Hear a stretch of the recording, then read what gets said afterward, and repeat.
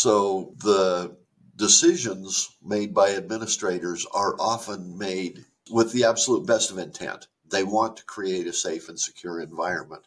Unfortunately, doing that, they sometimes create an environment that is not psychologically safe for kids. Overwhelming, visible, intrusive security procedures from a practitioner's perspective makes a place safer. From a student's perspective or a teacher's perspective, it may psychologically make them feel less safe. Why would they do all of these things if there were not an imminent danger to my security? Here I like to look at the Disney theme parks. The happiest place on earth is also one of the most secure places on earth, and it does not affect the participants inside the theme park.